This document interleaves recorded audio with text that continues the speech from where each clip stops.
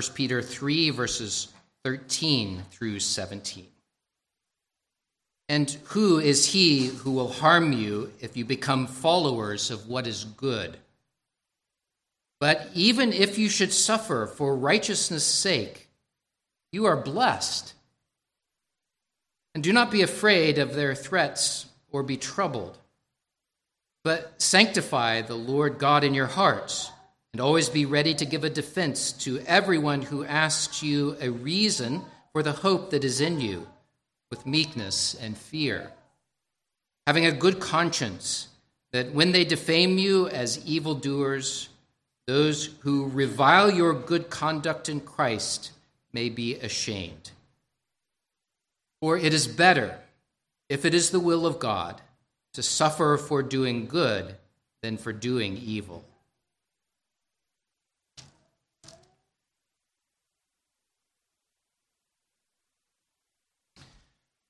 Titled the sermon today, The Blessing of Suffering. I'm tempted to put a question mark on that title. The blessing of suffering? Really? When I hear the word blessing, what I most often think about is peace, joy, things working out according to plans.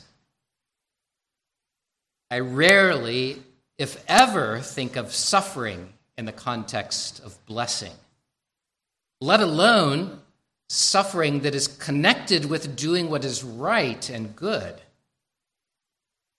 That's exactly what Peter says here. This is God's word. Even if you suffer for doing good, you are blessed. The blessing of suffering? The statement catches your attention and makes you stop and think. Peter goes on to explain this blessing and uses it to teach us how to live in the midst of suffering. I know that many of you are suffering. So I hope these tender words of God, the underlying words of God as well here, would give you guidance, give you comfort. Even if you suffer for doing good, you're blessed. Pray that you would come to recognize God's blessing in your suffering. Peter starts by asking, and who is he that will harm you if you become followers what is good? What he's describing here I've called the natural response to those who do good. It's an appeal, in a sense, to human nature. We all like to be around those who are doing good. Put it into a business context. We naturally, a businessman might naturally be shrewd, but he wants to have people around him. He wants employees who do what is right. Those who are hardworking and honest. And he wants customers who pay their bills. That's just kind of natural, isn't it? Even in our own lives, the places we choose to live, the people we choose as friends are ones that we want that are good people. Choose not to associate with those who are violent and crass and who lie about us. Who will harm you if you do good? Well, according to nature, nobody will do that. But Peter gives you a little bit more than natural theology, a good neighbor policy, you might call it. He calls you to become followers of what is good. By that, the word has the idea of becoming zealous about following Christ in obedience. And doing what is good has that idea of following Jesus along his path, even in the midst of suffering. Regardless of how other people treat you, there is a pattern that Jesus sets of doing good. Now, perhaps you've known someone who's outwardly kind to you while others are watching, but then as soon as no one is looking, they change their behavior and deal doubly with you. They suddenly change and they brush you off. That's just sneaky. That's not how a believer in Jesus Christ acts. In fact, when you become a Christian, Jesus changes you from top to bottom, from inside to out, so that in Peter's language, when you follow Christ, he leads you to love what is good and to have your eyes set, your heart fixed on doing what is good because of Jesus' love for you. When you genuinely pursue what is good, Peter describes that even non-Christians will notice. That's not just ancient history. It's not just Peter speaking to this. I was amazed at how many stories that came out during the midst of COVID. I read accounts of churches and Christian ministries and everyday Christian people who were quietly caring for those who were suffering. They were visiting those who were sick. There were some that were left to die that Christians came along beside. Those that were isolated or in need, and followers of Christ were doing good. And that naturally prompts others to respond in favorable ways. Who will harm you if you do what is good? Well, nobody. Usually. Maybe your mind is whirring at this point. Maybe you're thinking, I can see how that usually happens. But that sure hasn't been my experience. It's not always the case. What should I do if I suffer when I do what is right? Well, I'm glad you ask. That's what Peter turns to next. You might see in the outline for this sermon that this is really the bulk of Peter's message to us. Even if you suffer for righteousness' sake, you are blessed. Even if you suffer for righteousness' sake, you are blessed. Well, maybe that surprises you like it surprised me in a sense. That's why I said, tempted to put a question mark at the title to this sermon. How can suffering be a blessing? And this is where the tenderness of God comes through. And I want to invite you to walk through these verses together with me to find the ways in which Peter demonstrates the blessing of God in the midst of your suffering. The first comes really from the context of the entirety of the letter, the blessing of Christ's enduring, faithful love for you. Reaching back to chapter 1, Peter said, "You have been born again to a living hope through the resurrection of Jesus Christ from the dead, to an inheritance incorruptible and undefiled and that does not fade away, reserved in heaven for you, who are kept by the power of God through faith for salvation, ready to be revealed in the last time." When you suffer, even if you suffer for doing what is righteous, you are blessed. You are blessed by that enduring, faithful love that Christ has for you. It's that love that secures the inheritance in heaven for you, one that cannot be corrupted, that can never be stolen away. That means it doesn't matter what other people say of you. It doesn't matter what other people think of you. It doesn't matter what other people do to you. Circumstances and persecution and suffering can never undo what Christ has done for you. He has loved you. He has given his life for you so that you are born again to a living hope, and nothing will be able to separate you from him. Here again, the words that Paul gives us, that I used as our call to worship today. "For I am persuaded that neither death nor life, nor angels, nor principalities, nor powers, nor things present, nor things to come, nor height, nor depth, nor any other created thing shall be able to separate us from the love of God which is in Christ Jesus our Lord.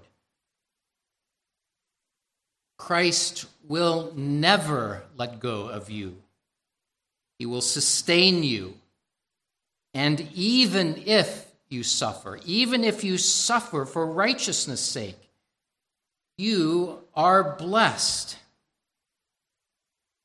There's something about suffering that deepens your relationship with Jesus. There's something that deepens your realization for what Christ has done for you. Because as other things are stripped away, you're casting yourself on the one place of hope that you can find. That is the love of God found in Jesus Christ. It heightens your dependence upon him. If God be for you, what can man do? It's part of the question that suffering impresses upon you. Even if you suffer for righteousness, you are blessed. Remember, I'm not misspeaking here. These are not my words. They are God's words. In the midst of suffering, you are blessed. I'm reminded of a book by John Piper as he was diagnosed with cancer. And he said, as a title to that book, "Don't waste your cancer."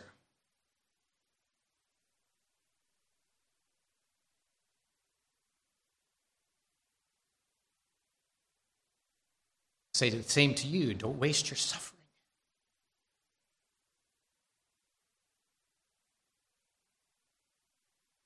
I know it's hard. Don't waste your suffering. Find Christ in the midst of it. It's only the first blessing. There's more. Blessing of freedom from fear. Peter goes on, "You are blessed. Do not be afraid of their threats, nor be troubled." Since he's saying, don't be afraid.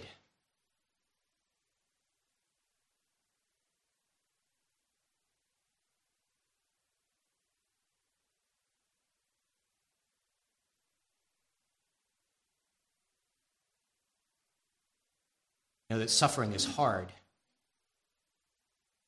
But don't get me wrong. Remember that Jesus never promised that you would be free from pain and suffering. Never said that you wouldn't be afflicted with disease or death.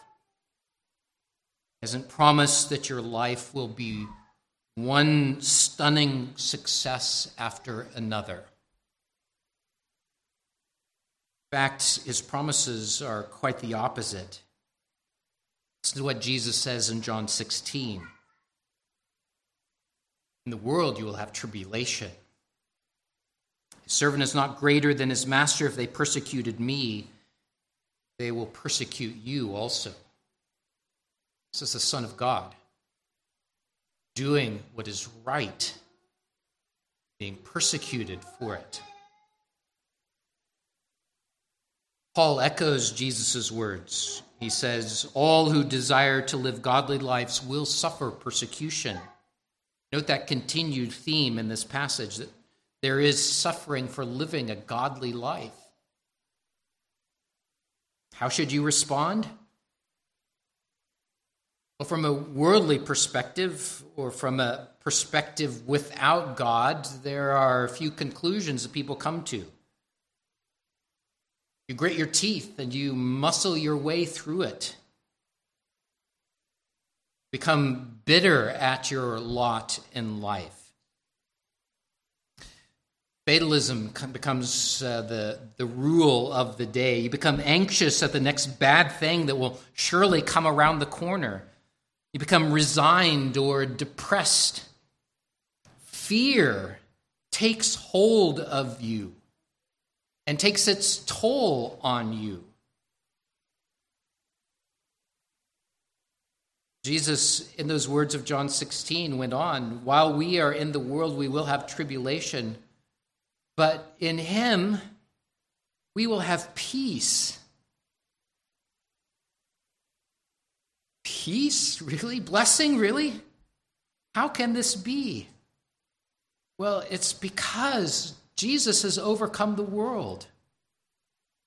It's because God reigns on high. Peter is quoting from Psalm 119, and throughout this psalm, what David does in Psalm 119 is call attention to what the Lord has done that is recorded in his word. And so we turn to those things. We are reminded of the greatness of God in the midst of our suffering. We're reminded of Jesus.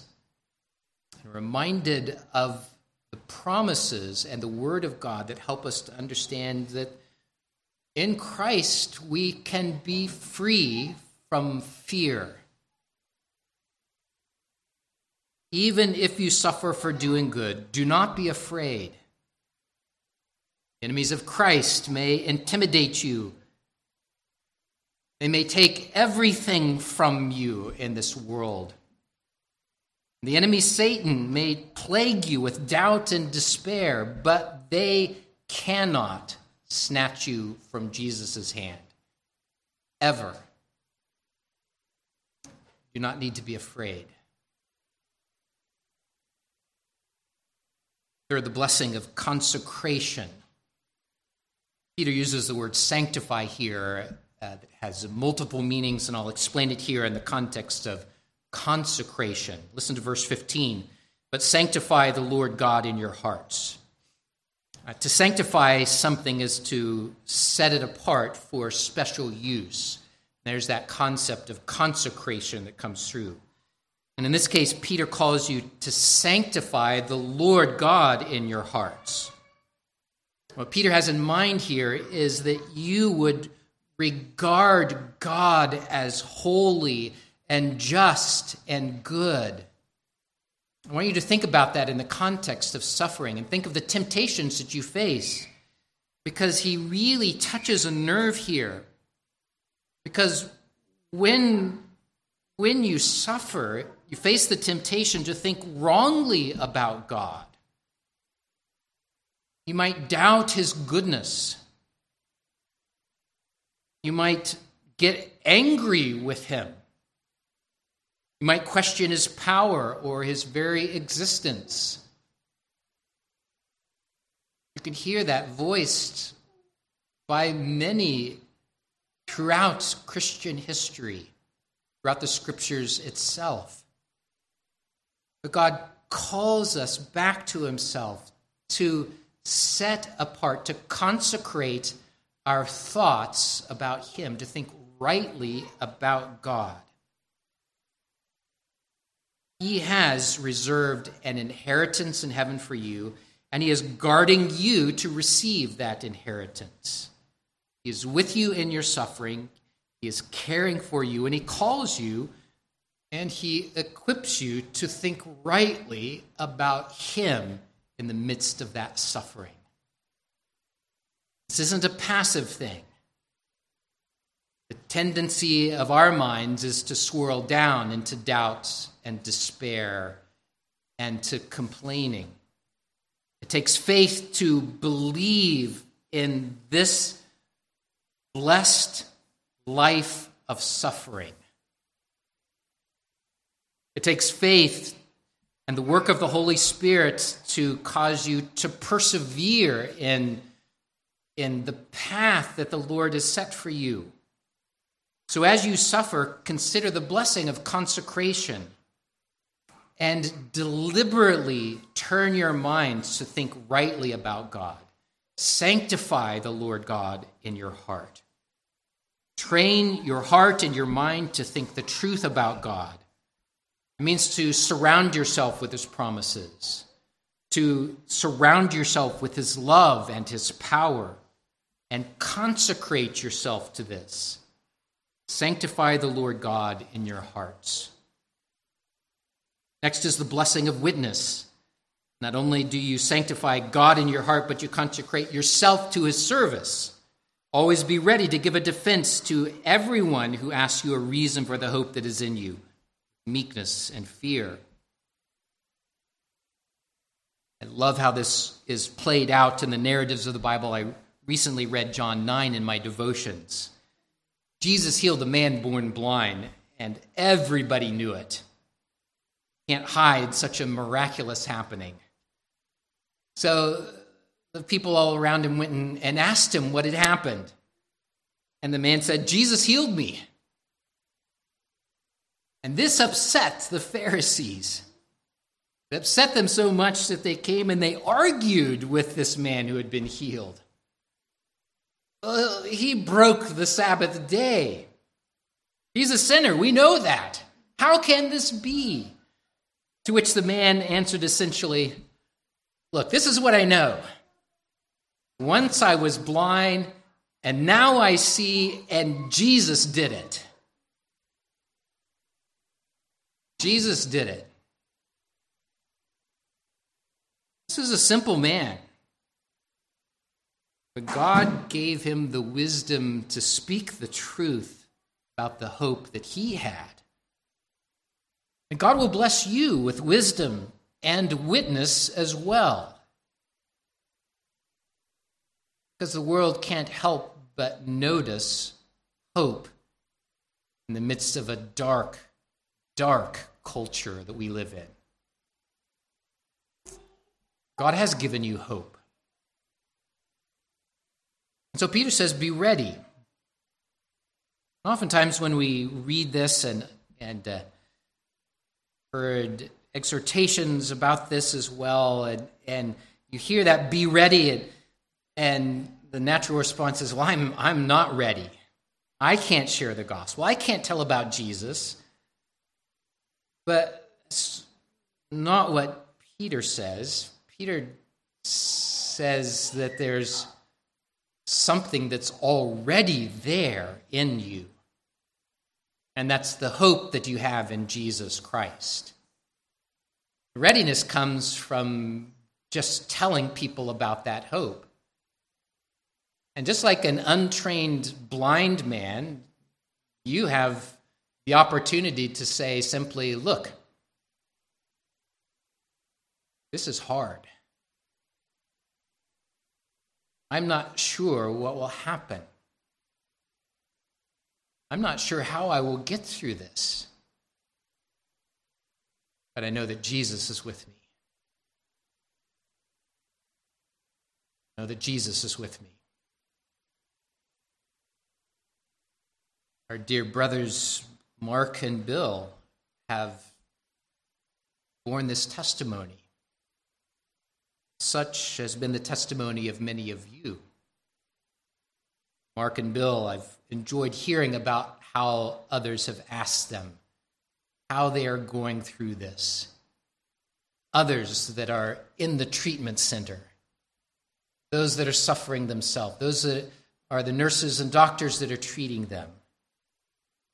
They point to Jesus for the hope that it's in them. It's the blessing of a witness in the midst of suffering. Fifth, the blessing of a good conscience. Verse 16 goes on to say, having a good conscience, that when they defame you as evildoers, those who revile your good conduct in Christ may be ashamed. These words, like the ones preceding, are a blessing and a guide. They are a blessing in this way. If you have done no wrong, then your conscience is clear. It really is quite a blessing. In the face of opposition, in the face of defamation, you can sleep at night because you haven't done wrong. And sometimes in this life, the oppressor comes to know that. And is even shamed by the way they have treated you. But even if they don't in this life, God knows, and God will bring all to light in the day of his judgment. He will by no means leave the guilty unpunished. He will vindicate you, his child. Now, this isn't easy because no one is perfect. As I reflect on my own life, I see ways in which I have often contributed to the painful things that I go through. But even there, Christ gives us a path to follow, a path of repentance and forgiveness that leads to a clear conscience. And that is a rich blessing. In this way, the blessing of a clear conscience also guides us. It guides you to pursue peace as much as you are able, as far as it is up to you to pursue peace with those around you. It guides you to watch your heart, to bridle your tongue, to put to death in yourself the tendencies to return evil for evil. Finally is the blessing of the will of God. Peter closes this paragraph by saying, "For it is better, if it is the will of God, to suffer for doing good than for doing evil." Peter's going to have a lot more to say about suffering in the verses that follow. But this is one of those places where we are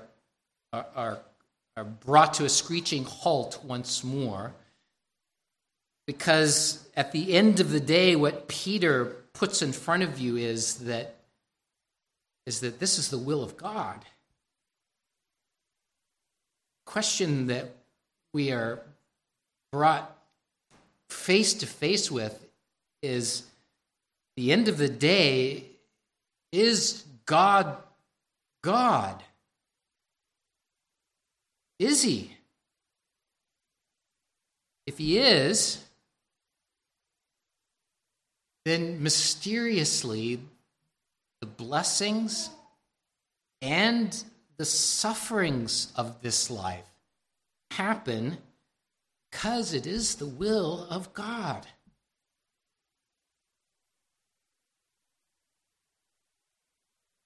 His thoughts are not our thoughts. His ways are not our ways. The burning question in the midst of suffering that we often face is, why is this happening?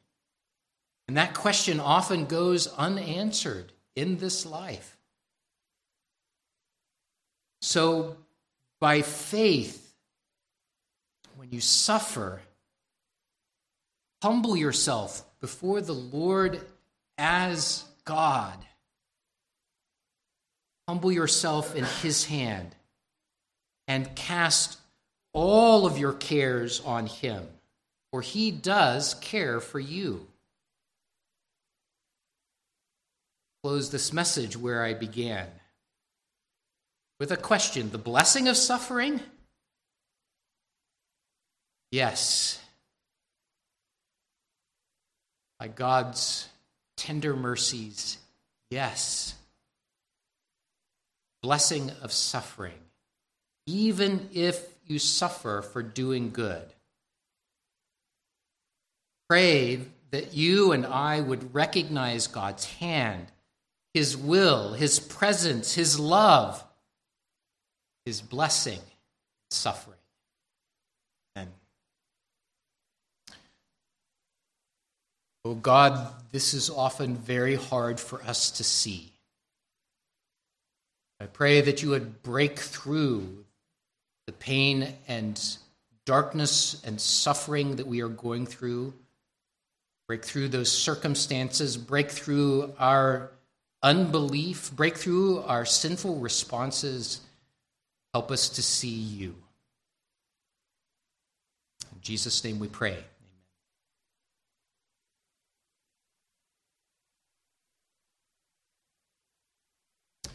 Providentially, we'll sing Psalm 68F to close this worship service.